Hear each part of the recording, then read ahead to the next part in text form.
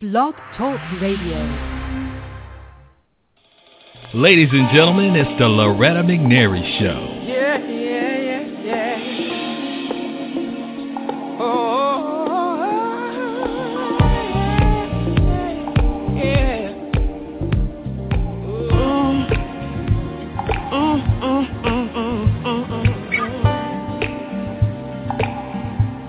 Anything you want me to do, it'd be a blessing for me too. Oh baby, sugar is sweet, but not like you. Raindrops fall, sunshine. Good morning, everyone, and welcome into the Loretta McNary Show. I'm excited about our guest today. This is a one-of-a-kind show, and I know you probably heard me say this is a one-of-a-kind show before, but truly, this is a one-of-a-kind show. We've never had concert pianists on the show. We've had people who have performed in concerts. We've had people who have played the piano, and they've done it really well, not taking anything from anybody. But a friend of mine that I met on a red carpet many, many years ago with Boaz Entertainment contacted me a few weeks ago to tell me about a really, really gifted, talented, super uber group of brothers, two brothers who are just so fantastic. Let me tell you a little about them, and I know they're on the phone. They're ready to chime in here, but I got to tell you guys some stuff because I'm pretty sure they're very modest. So knowing that, let me tell you a little about them, okay? And then we'll talk to them, I promise. And you will also hear a song. You will hear them playing, and you can go to their website, and you can see them play, and you can hear them play, and you can see all the places they've been. But anyway, our guests today are the gifted Nerva and Robinson Altino. The Altino brothers have an incredible talent, dazzling technique, a unique sound, and a compelling life story. Their performances will move you, and their story will inspire you. Coming from poverty-stricken Haiti to Jamaica, Queens, New York, it's not the typical route most pianist virtuos follow, but it is that humble beginning that fueled the Altino brothers to develop their musical talents to world-class levels and standards. Everybody welcome to the Loretta McNary Live, the Altino brothers. Hi, guys. How are you? Hi, Loretta. How are you? Everything's all right. That's good. Okay, so I know it's usually one is a talker and then one is kind of laid back. Who's the talker? I don't know. I guess I'm probably the talker. This is Nerva. Yeah, Nerva's okay, Nerva, you're probably the talker. And okay, so I'm telling you, I have heard your music. He sent me The Wade in the Water with Swing Low, I think, on it, and it is so crazy. That music is crazy. It's crazy. I just want you to know, okay? And I know you have played in so many of those wonderful places. And, of course, audience, I will let you guys know where they played. I got to tell you where they played. And, you know, the sky is not even the limit for these guys. They'll be so high, they'll be looking down at the sky. So they played in the Lincoln Center, Yale University, Woolsey Hall, Mechanics Hall, the Library of Congress, and so much more. And I can only imagine what you guys will be doing in the next few months and the next couple of years, too. So I don't know who's going to go first because I just want you all to tell us how you got started. I know your father taught you guys how to play the piano, and he made sure you were exposed to classical music, jazz, R&B, gospel, and all that good stuff. So just tell me your personal stories. We got time. I got time. All right. Well, since I'm the older brother, is nervous, I'll go first. Okay. Well, you know, we came from Haiti. We were in Haiti. We didn't have the opportunity to learn piano, but our parents used to tell us that we've always had a love for music, especially playing the piano. Since we didn't have that opportunity to learn in Haiti when we came here, my father, who's an amateur musician, he started us playing the piano. You know, at that time, we were only exposed to church music. You know, we hear organists in our church play, and we really took to that. And so that's what we wanted to do at that time. We didn't know that we could actually study music to become professionals. So once we discovered that, we we saw Andre Watts, who's a famous classical pianist, African American descent, who was playing on PBS. That was the beginning for us of the opening of a whole new world. And we said we wanted to be like him. So he set the standard to which we wanted to aim for. And from there on, we just worked really hard. We studied in our teams with different teachers. My father started us, and then both Robinson and I went on to college and beyond to really study this thing seriously. And here we are now. The hard work, finally paid off. Well, let us also mention. Go ahead. No, let us also mention the fact that every morning my father would practice the piano, and he would play Mozart sonatas and Beethoven sonatas, also church hymns, which also greatly influenced us. So we would wake up to piano music, literally. Yeah, so that made a big difference for our love. We really learned to love it, and we developed our love for it, yeah. How old were you guys when you started playing? I was 10, Robinson was 8. Wow. Yeah. Do you remember your first performance and who you performed for, and what did you play? Yes, actually I do. I don't know if I don't remember Robinson. I don't know if you remember his first performance. But me, I remember the first time I played was actually about 10 months later after, my first lesson. A choir director at a local church in Queens, New York, called on me because he came to the house to visit my father. He's a friend of the family. He saw me practicing, and he told my father, hey, I think your son could play for my choir. And he called on me to play for his church choir, and that was it. And, being that young, I didn't know what the word nervous meant, so I wasn't nervous. But funny thing is, as I got older, and, you would think that when you're getting more experience, you should become less nervous, but that wasn't the case at all. I soon discovered why I was named Nerva. Oh, wow, that's cute. Is that really why you were named Nerva, though? No, that's not why I was named Nerva. Okay. Nerva, people from Haiti, Nerva, actually, Nerva was an emperor from biblical days. That's who I'm actually named after. So, in the Haitian tradition or culture, they tend to name a lot of kids after biblical characters. And for some reason, my parents came up with Nerva because of this great story about the emperor that he was. I don't know much about the story, but that's who I was named after. Oh, okay. Then now I have something to do. I need to research Nerva in the Bible, so I'll know maybe what were they thinking, what were you like as a child, so I'll know. So I heard someone just got married. Which one of the brothers, took that step? That would be Nerva. Nerva did. It just got that was 2 weeks ago. Yeah, October 2 weeks ago. October 6th. It was the right decision. I find the right woman to spend the rest of my life with. I mean, she's just a joy. So it's a good thing. If I had done this 10 years ago, I don't think I would have been ready. But it's just coming together at the right time, and God put us together. So I believe it's going to be a blessed union. Well, I believe that too, and I pray and bless the union in God's name. I just know when you know it's right, then it will be right, and the work is done. And you already said the best word. You believe, she's the right one. So that is awesome. So when you decided you wanted to get married, did you talk to your brother? Did he think it was gonna, take away some time playing the piano or performing? No, quite the contrary.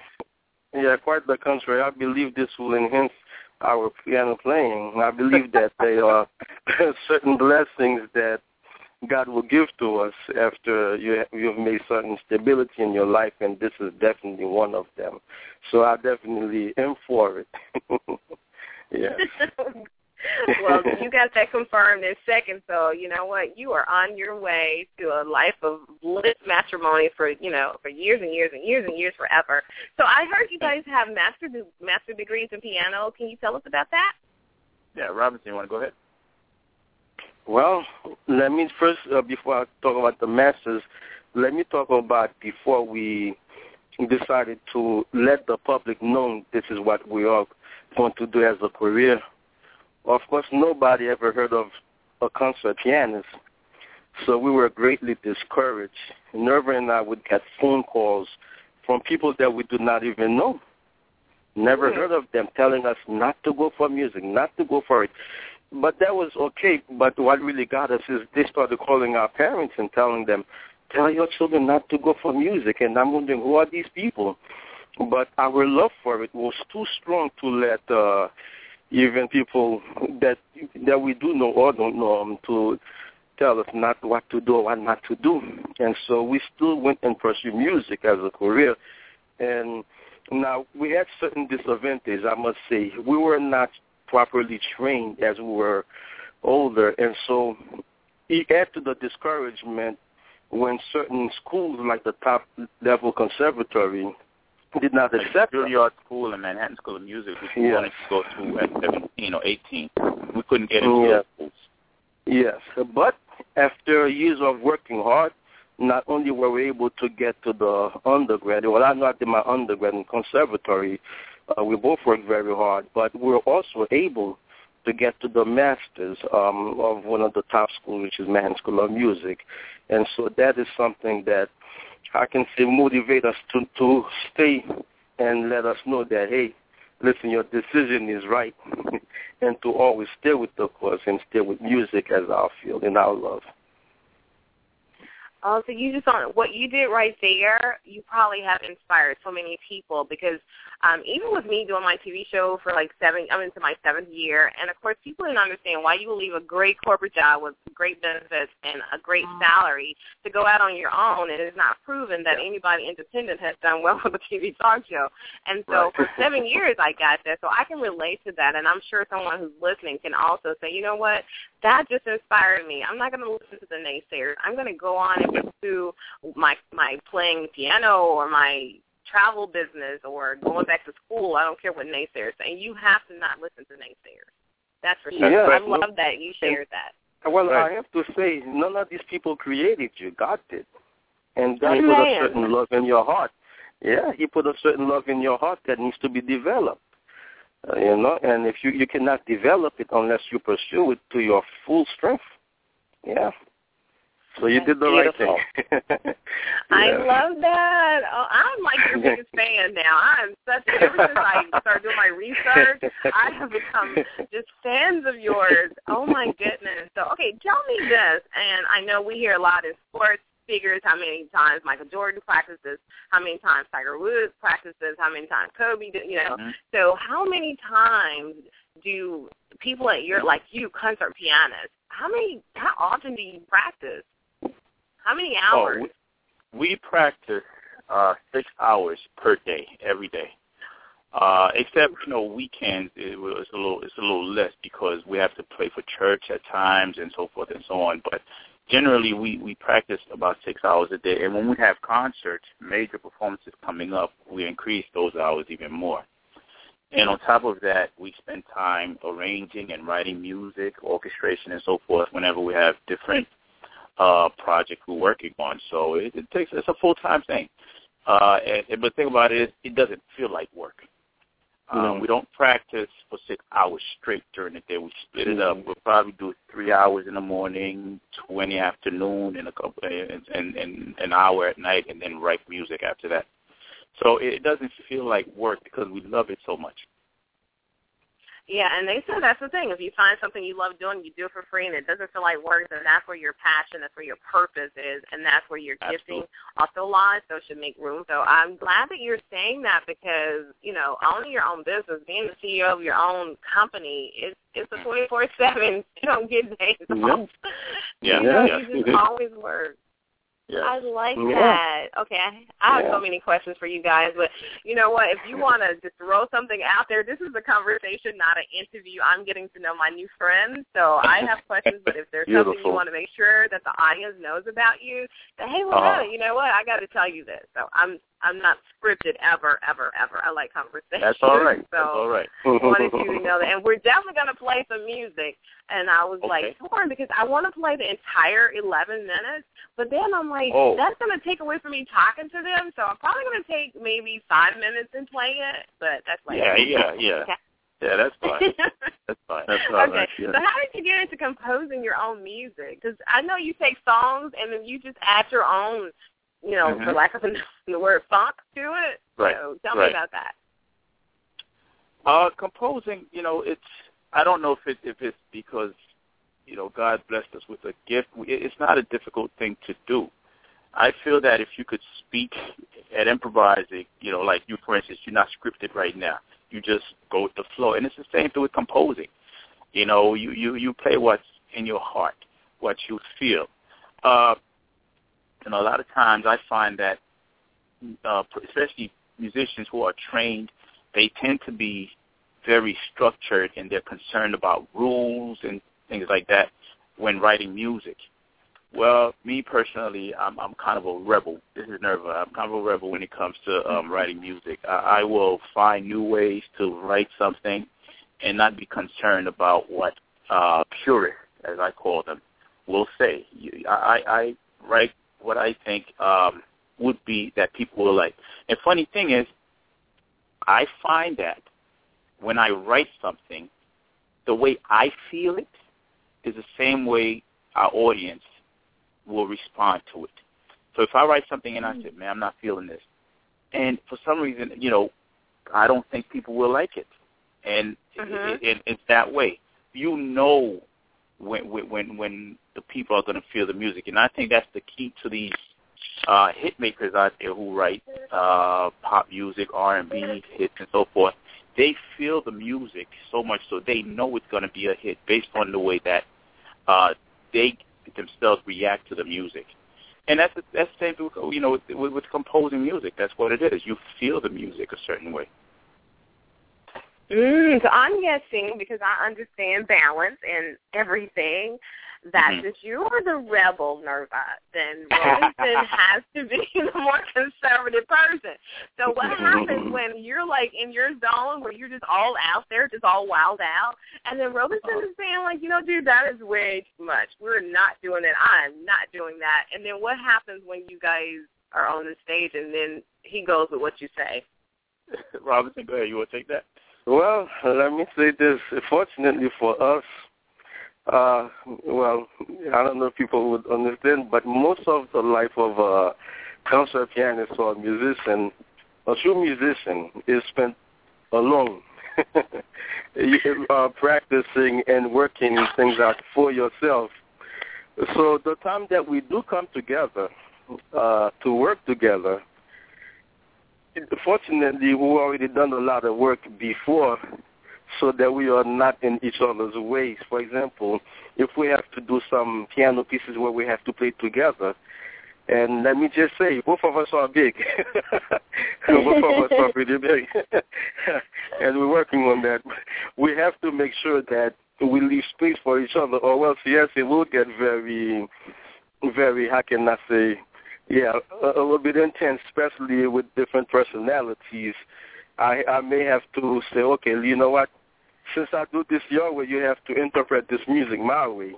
And so it is something, but thank God we don't spend too much time with each other. And we can... So you find a compromise. We compromise. But yes, someone do have to lead at a certain time, and I usually let Nerva lead. But yes, a lot of our work, even the work that we perform together in our music, we do practice on separate pianos, thank God.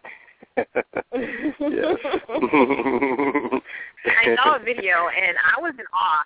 and I wasn't really listening to the music at first, just to see those two grand pianos like that, you know, and you guys on, you on one, he's on that, and you're playing, and you're not looking at each other, but the music is so flawless and so, I mean, it's angelic. So how do you find that kind of talent? I was just fascinated, is all I can say. I was so extremely fascinated. Thank you. Well, it does take a lot of discipline. We spend a lot of time, as Robinson says, practicing alone. So that way, when we put the music together, you know, we're not really going to be in each other's way. Robinson, for instance, he knows what I'm going to do, and we have a certain chemistry playing together. He knows exactly what I need, and I know exactly what he wants to do before he does it. Because, I mean, I guess because of all the years of working together and practicing and knowing each other personally as well as stylistically, he knows what I like to do, what my habits are, and vice versa. So as a result of it, when we put the music together, it comes easy. It comes easy for us. So after we do the practicing on our own. And as we compromise, and also what we do when we, you know, write a piece of music, we not only allow each other to room to do what we want to do, but we also structured. We say, okay, well, we're going to stick to this, and this, and that. And also, we also allow each other room to improvise. I say, okay, well, you take this improvisation here, and I'll take that, and you do whatever you want, and I'll do whatever I want here, and then we come together again and close out together. So we tend to do that a lot. Wow, I can't wait to see you live. I want to experience you playing live. I got to do that, and I'm probably going to do more than once. But I'm telling you, that is on my bucket list, to see the Altino brothers perform live somewhere real soon. Well, we're going to make sure that happens.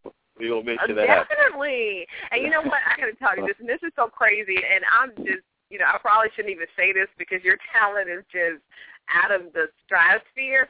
But one of my bucket list things, and I do this often, Robinson, I will sometimes, I'm passing by, because I have this thing, I want to play piano, right, but I don't want to take lessons. I just believe one day I'm going to sit at a piano, and Beethoven is just going to, I'm going to become him, and I'm going to sing. It hasn't happened yet. Trust me, it has nothing similar to music has come out of my fingers in a piano, but I just thought I'd share it with you guys. So if I ever see you and you're on a piano, please just, you know, have security. Don't let me get close, because I'm going to sit there and try to play something. So, okay, that was just my little story to share. But anyway, being more serious, what piece of music have you composed that you're the most proud of? And then tell me why. Okay, Robinson, you want to go, or should I go? No, you can go. You're the composer. Well, there are.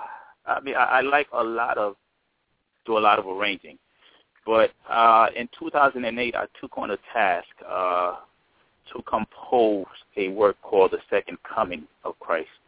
You know, we have various composers who've written the 7 last words based on the crucifixion. You have Handel, who wrote the Messiah, but no one has really tackled the aspect of the second coming that's based on the books of Revelation, Daniel, and Matthew. So I took on the task to do it. I took a year off from performing, and I spent that entire year writing and composing. And, you know, if it's anything I would say I'm most proud of, is probably that work, because it was something unique. It was something that I hadn't done before. It's a work. It's over 200 pages long. And it's for a big choir, a lot of brass, symphony, organ. So it's something I'm probably most proud of. We don't get an opportunity to perform it very often.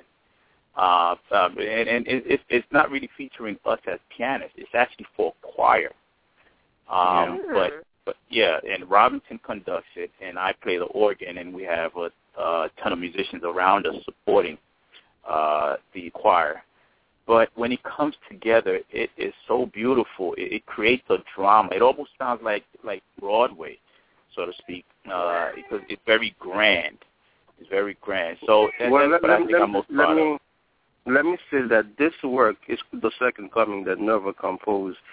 It's just as big as Handel's Messiah or any opera out there. It really is. And it is something that needed to be done, and it is something very personal. We look at that work as how can I say, not a work of entertainment, but a work of religious, how can I say, witnessing to people, to the audience's ear. And to be honest with you, a lot of people, it's not until after they listen to the work that they go to the Bible and say, you know what? I never even knew that this text was in the Bible, and that inspired them not to be afraid to tackle books of Revelation or Daniel, something that they never thought about. So this work is really probably the most serious work because it really is not for entertainment, even though it is big. So I would say that it is, by today's standard, one of the greatest oratorios, if you please, that is composed. So I'm a witness of that. Yeah. Oh, wow. Yeah. I would love to see that performed. Oh, yes. It really needs work. One of these days you will. And the thing about it is, about that work is we've only had our 100-voice choir perform it. No one else has performed it. Right. So Robinson and I have this big choir that we've been working with for the past 11 years. Yeah. And I wrote that piece for them to perform. They've premiered it, and they're the ones who's done, justice to that work. So they really made the work come alive and really, really presented it well. They performed it, I think, 2-3 times? Yes, about 2 times. And it was tremendous. It was tremendous. So they do quite well. That sounds so beautiful, so serene, like a worship experience just through music, not necessarily a spoken exactly word, what but it just is. through music. Yeah, that's exactly what it is, a worship experience. Yeah, love it. Okay, so how long have you been conducting, and how did you learn to be a conductor? Well, since I'm the conductor, I'll take this one. I started learning conducting in school at the Manhattan School of Music. And so this is Robinson, right? Yeah, this is you're Robinson. the conductor, and Nerva is the composer. Yes. Okay, I'm about to get the voices. Well, actually, Nerva conduct as well. He does. He just don't like it. Don't tell that where choir members listening. Yeah, that's true. Yes, I started conducting in school, and it was amazing because the teacher would not give us simple works. He would give very difficult, challenging works. Now, what I've learned, from the conductors look like, they do swing their hands. But after I've studied conducting, you realize the rules. You have to put your hand in a certain way, the beat and your cutoffs. And I just fell in love with it, and to the point where I was able to get an A for both choral conducting and orchestral conducting. And so I realized that this is something that can really help the church, the choirs. Even though I admit we did not plan to have an Altino chorale at the time. I know that was not part of my plan. I just thought maybe whenever I get a chance, I would work the conducting because the choir could be only great as the conductor is. And so I realized this work is something that will even add to our music, not just piano playing, but another dimension of our musicality. And so I said, okay, I love to do this, but I never knew that God had planned that we would have a choir, that I would be able to use my conducting skills for that, yes. So that's when I fell in love with it in my years in college. Oh, well, I love to see conductors because I love to see choir directors, too, the ones who really get into the music, and it almost becomes a performance within the performance, and I think those guys are the greatest. Yeah. Yeah, so I got to see that, too. You have to conduct when I come see you guys perform. Oh, definitely. So tell me about the Altino Brothers, correct? Because you mentioned the choir, the 100 voices, and the orchestra. And how did you get the idea to have an orchestra and a choir, like 100 voices, a huge choir? I think we called something else at that point, not a choir, but a chorale or something. Yeah, I love chorale. Well, that idea came to us in 2002. We wanted to have a concert in Queens, New York. We had Queens College, and it's a pretty big venue, 2,000 plus seater, and we needed a big choir to perform. And called on a conductor from our church, one of the churches in New York City, whose choir I had heard earlier that year, which both Robinson and I loved. And we said, okay, we want this choir to come and take part in the concert and sing a particular song that we were looking to do. And the choir conductor rudely rejected my request. It was almost as though he was saying, well, he hadn't heard of us at the time, and it was almost as though he was saying, well, who are you guys to call on us? Like they were basically too good to take part in our concert. So Robinson and I said, okay, you know what? You studied choral conducting, and I studied choral training in school, and we play and so forth. We could do this by ourselves. So we decided that we're going to put a choir together. We called our friends from various churches and colleagues that we knew who sang well, and the response was tremendous. So people joined, and as a result, we put that choir together. We started with 107 members, to be exact, on paper. And we put this concert. The concert was amazing. Now, unfortunately, within that time is when we lost our mother, who died just a week before we would have our first rehearsal with the choir. So the concert was dedicated to her memory. Now, our intention was to have the choir for that one concert. We put the choir together for that one concert. We didn't intend to have the choir at all after that. And then a gentleman who was the president of the Adventist Church, Seventh Adventist Church Conference in Queens, came to the concert, and he fell in love with the choir. He said, well, listen, we got to have this choir perform at our annual camp meeting next year. And I said, well, we don't know, we're not a permanent choir. He said, oh, no, he insisted that the choir sings at this camp meeting. So after the concert, we, went our separate ways, and we put them together again a couple of months before the event took place, which was the following summer. And, I mean, this camp meeting is pretty large. I believe about 7,000 people were present. And the choir just, I don't want to say performed, but they just ministered in such a way. It was so powerful. Everyone there left feeling blessed that day. So since that time, the choir members kept saying to us, listen, we got to keep this going. We've got to keep this ministry going. We've got to keep this ministry going. So Robinson and I thought about it, and and we responded to them, and we kept the choir together. Funny enough, we really felt like maybe the choir would be in the way of our performance. That's right. Yes. We both thought that. We both thought that the choir would get in the way into our performance. Little did we know that they help enhance our concert productions. So later that same year, after that camp meeting performance, we put on our first Christmas production. That was in 2003. And as a matter of fact, this year, in December 14th, we're going to celebrate our 10th anniversary of our annual Christmas production. So, and from there on, it's just been, we've had our ups and downs. We've lost some members through death. Some members have moved. So the choir is not as large as it was when we first started. Now we have 100 on paper, but on average, we'll have about 75 or 80 people to perform on stage. Still a pretty large group. And the choir has been a blessing to the both of us, to be honest. They work very hard. Our rehearsals are intense.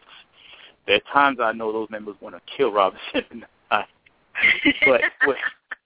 when they perform and they see the result of the hard work that we put them through during rehearsal, they rejoice and they thank God for the ministry. So, and a lot of members say that the choir is therapeutic for them. You know, people go through trials and tribulations in life. We can't escape that. And a way to escape for them is being in the choir. And to us, that's what it's all about. Make a difference in people's lives.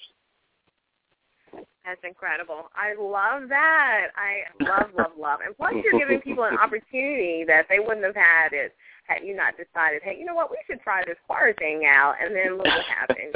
You do that first step, and God just, magnified it. That's what he does. We think we're just going to do a little something, and then his plan is always greater. So tell me about, what is it like being a pianist in the classical music genre? Robinson, you take that one. Wow. Well, let me say this. It keeps you on your toes because every time you perform, people are not looking for the good. They are looking for the bad. I have to say this about classical piano as a field.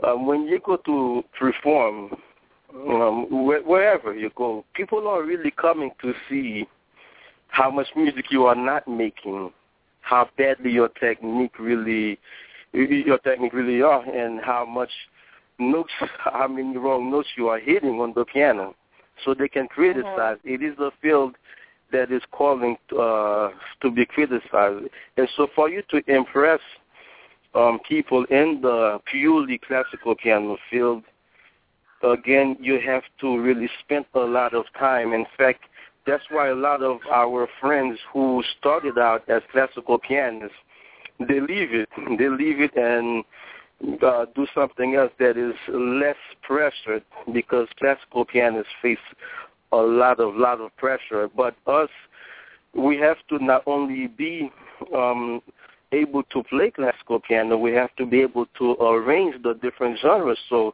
our practicing, our work is not just focus on the classical piano. So that means that we really have to work even extra hard, because if our classical piano work is lacking, then we will not get respect as a truly great classical pianist. So it does keep you. Let me just tell you this. Before I practice every day, in fact, before every round of practice and after, I do pray before, because now you realize you have to depend on God, because to try to reach such level of perfection in music is really difficult. So I definitely say that this classical piano will make me go to God to pray for, I cannot say to perform better, to improve. Yeah. You know, it's so amazing, because when you think of classical piano players, pianists, however you want to say it, very few times will an African-American or, person of color come to mind. And so when I was doing research, of course, I Googled, who are the top, pianists, classical pianists in the world or even in the United States.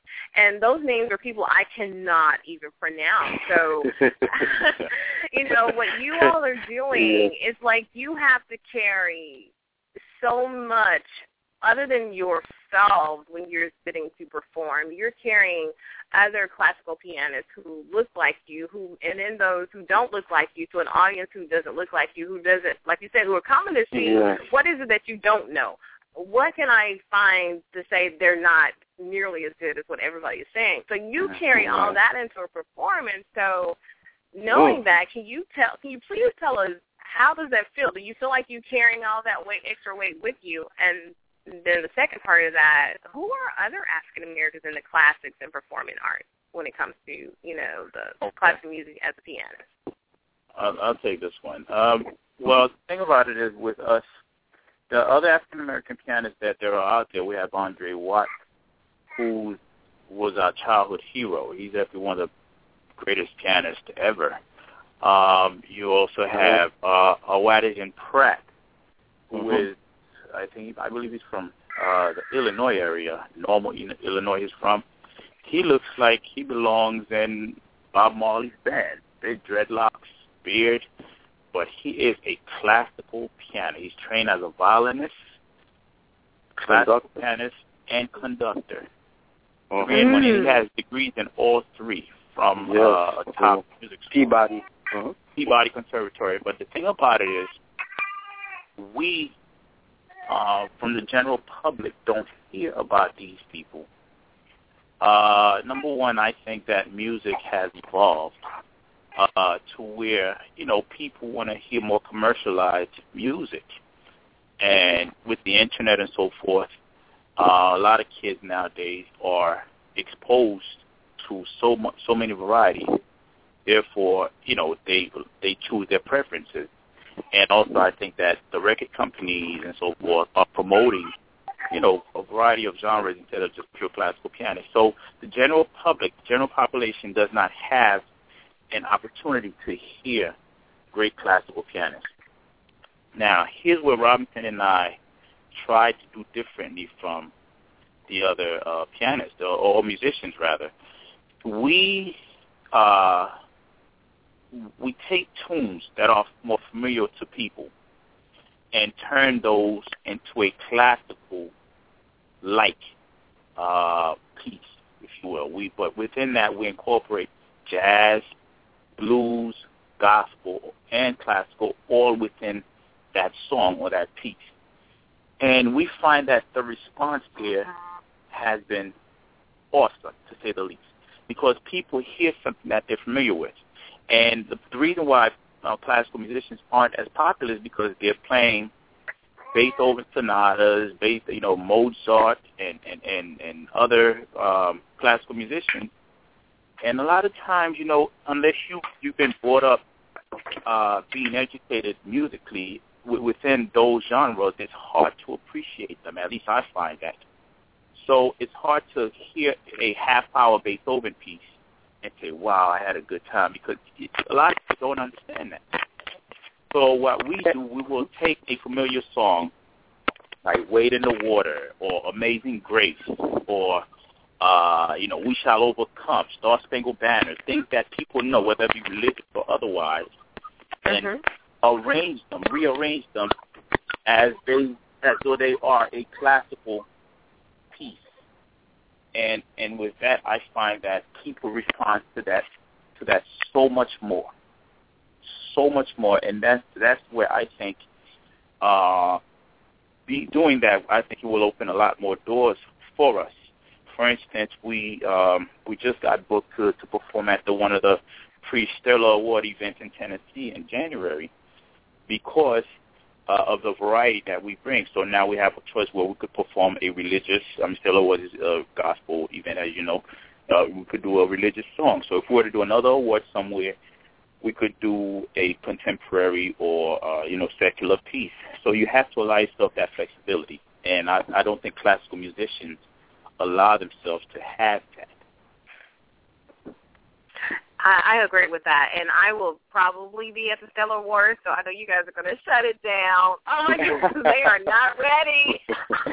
It's going to be awesome, though. It's going to be awesome. And I agree with you because I really I find that I'm most in love with music that creates or includes like the orchestra or classic piano or some jazz within, like whether it be R&B or blues or gospel. I find that if you kind of infuse it with some classical music, those are like songs that are going to last. They will become legendary, iconic. So you all have that kind of flair. So this is going to, other people will start copying you, of course, once since you're out there like that now, but it's going to be crazy for you guys. And I can say I have them on my show. I remember them.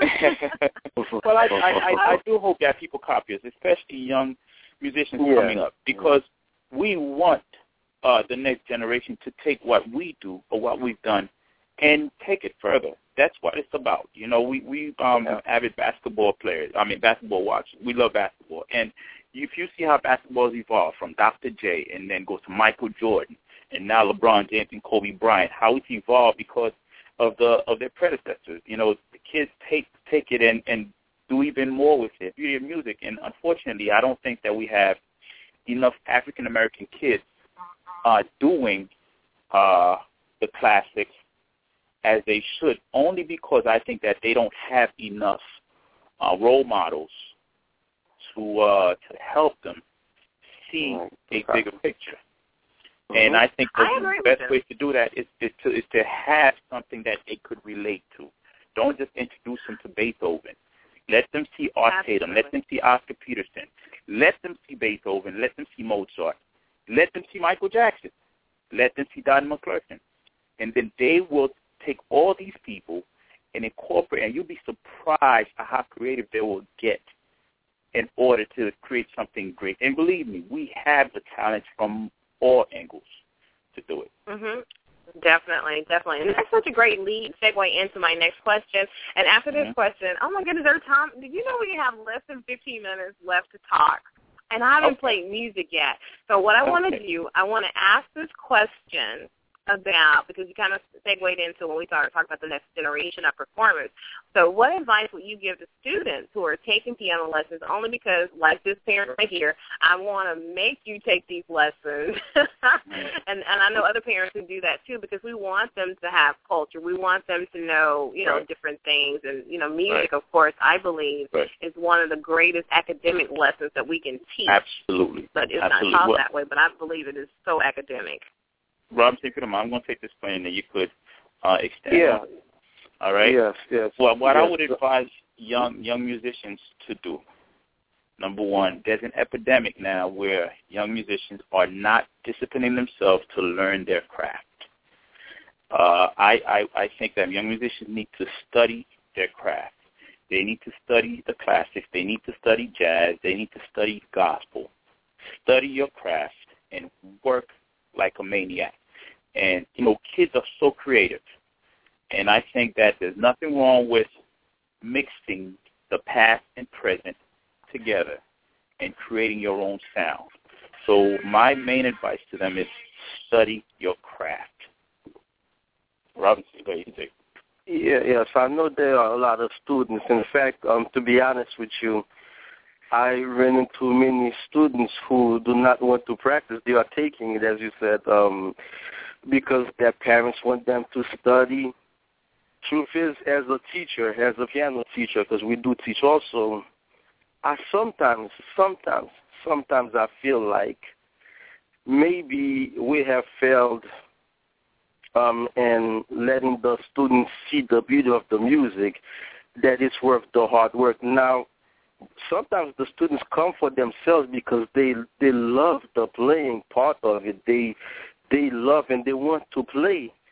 But what I feel like, when they realize what it takes to master the instrument, then it becomes, well, I'm just here because my parents said I have to be here.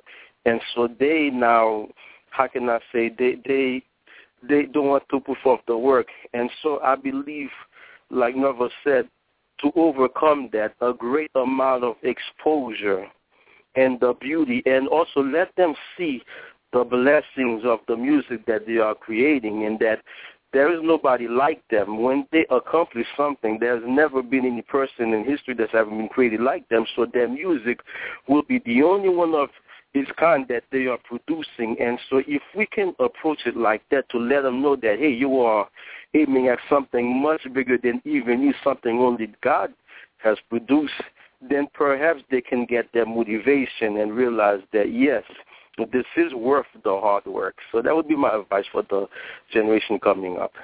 And one last thing before we go. I also want to say to the parents, do not force the kids to practice. That's where parents go wrong. They force the kids, well, you better practice this. Do not force the kids to practice. If they don't want to do it, to find their own way. And, they have their gifts. Whatever they want to do, they enjoy doing, they're going to do it. It doesn't have to be. There are plenty of kids out there who love music, who will practice. But you have others who, they may even have the talent to do it, but they just don't want to discipline themselves to practice to do it. Encourage them, without a doubt, especially when they're very young. Encourage them. give them structure, introduce them to it, and make them, introduce them to it and expose them to music, because I think music is a field that I think could create avenues for children in so many other fields.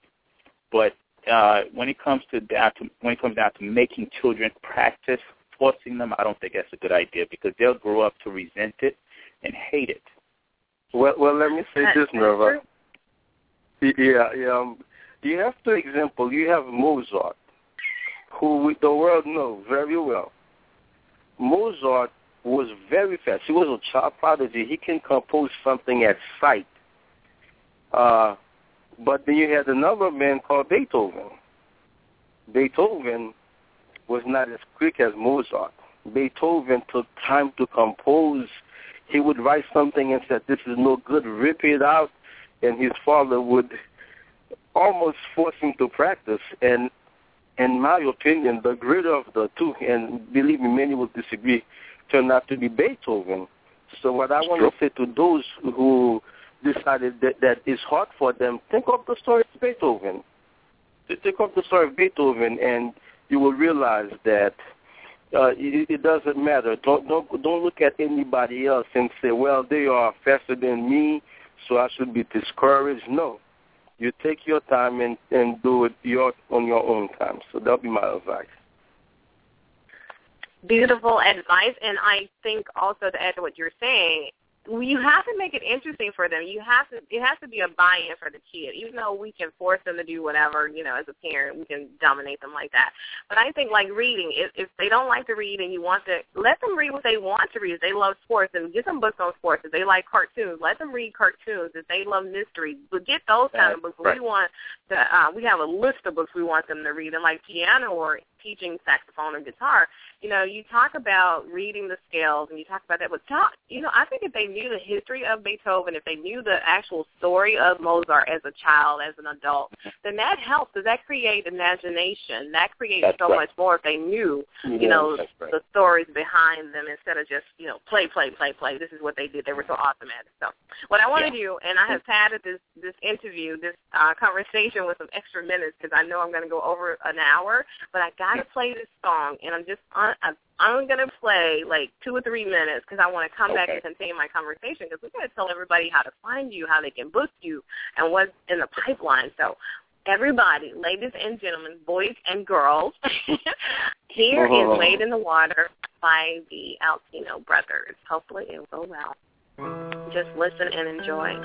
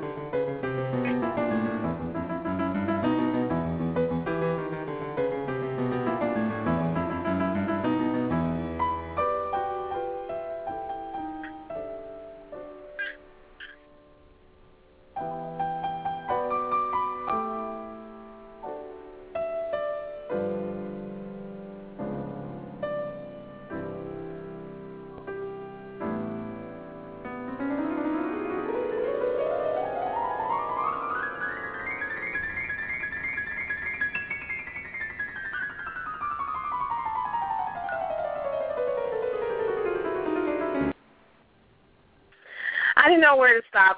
That was almost like the hardest thing for me to do was to stop that music. I just want you to know. Oh, my goodness, I did not want to stop it. I was up getting my hallelujah dance on. I could see that like in a play, you know, being the entire play, just the way you play it and people responding in body movement and everything. That's what I was doing. Good thing it wasn't video recorded.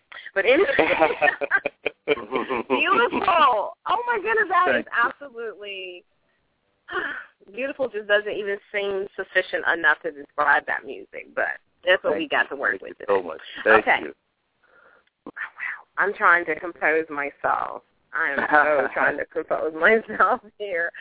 Okay, so let's talk about some dates available to book you this year where you perform at Christmas or Resurrection, Easter concerts, and do you perform overseas?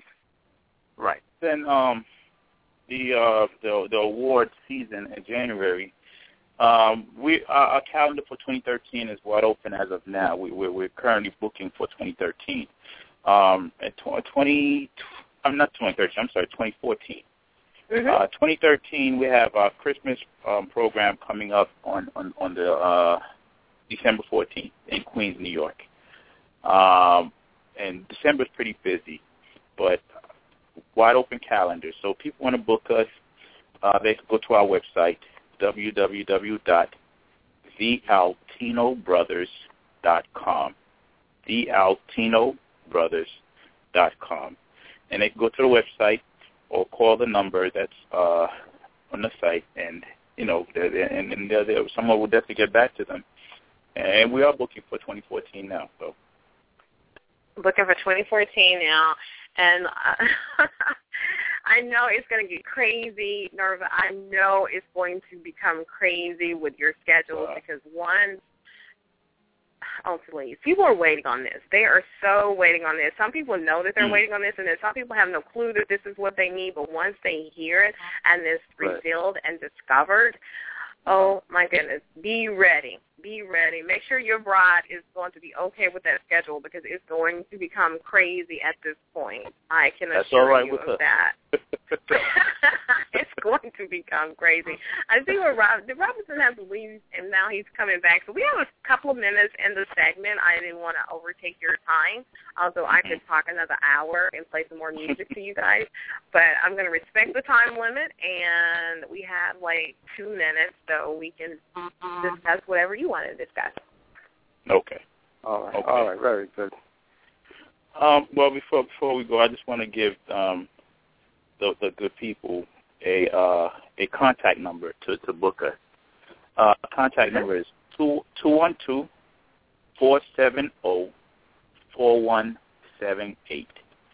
212-470-4178. And in conclusion, I just want to thank you, Loretta, for this opportunity, to introduce us to your audience. And I hope, we get a chance to meet one of these days. Both the Altino brothers are about motivating people. We're very big on young people, the next generation coming up. We want to see, we know that music, better than anything else, could make a difference in so many ways. Politics will divide a country like nobody's business. And even people's disagreements in religion, will divide people. But music is a gift from God. Right.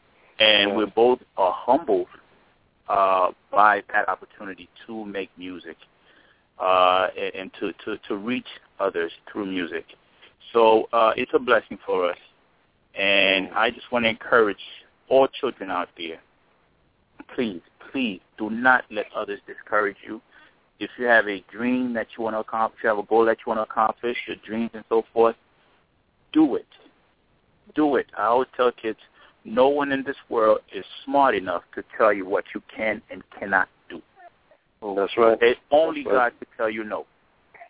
Do it. We've been discouraged by so many different people coming up, as Robinson mentioned earlier, who called our parents, who told us, don't go pursue music. But the thing about it is this is not our profession. This is not, what we just wanted to do. But this is our calling.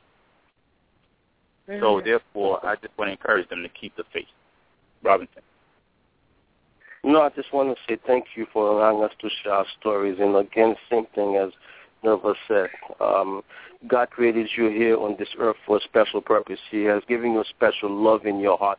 Take it and develop it to your fullest with no apology. And so God will guide you, and He will make sure that you are successful. And He's the one that's responsible to make sure that you make it, and He will do that. All right. That is so beautiful. You know, most people say, oh, buy my book or find me here and find me there and find me this. You chose to use your remaining couple of minutes to inspire, encourage, and motivate people to, you know, live so unapologetically the way that God intended for them, using those gifts and talents. And I am just even more and more and more and more and more grateful for this interview, for this conversation with you guys, because I'm better. I feel encouraged just having talked to you myself. So I can only imagine someone who really, really needs it more than anything. So I'm sure that they were blessed on many levels, in many areas, just by your story, and then by your music, and then by your bright, bright future that God has for you because of your obedience and your acknowledging and giving Him the glory. So, Altino Brothers, Nerva, and Robinson, it has been my pleasure, my esteemed pleasure. Thank you so much. To have you on the Loretta McNary Show. And this will not be the last time. My invitation is open to you guys. Loretta, I hope not. And please encourage your audience to, you know, follow us on Facebook and Twitter and so forth. It's Altino Brothers, Altino Brothers. So, you know, follow us on Facebook. We'll keep our fans updated on what we're doing. And we're just going to keep it moving and trying to reach as many as we possibly can. So thank you. Absolutely. Thank you guys again. And thank all the people who are listening. Thank you all. Please share this information. This show will be available in archive 24/7 for 365 days and probably more, because they are the up-and-coming, the next thing, the big thing in music, not just gospel music, not just classical music, but in music, not just as African-American men, but as performers, as gifted, talented classical pianists. So as I always say, think positive, dream big dreams, help someone along the way, and we will see you all back here on the radio on Tuesday. Thank you, everybody. Have a blessed day. God bless. Take care. God bless. Yes. Bye-bye. Bye-bye.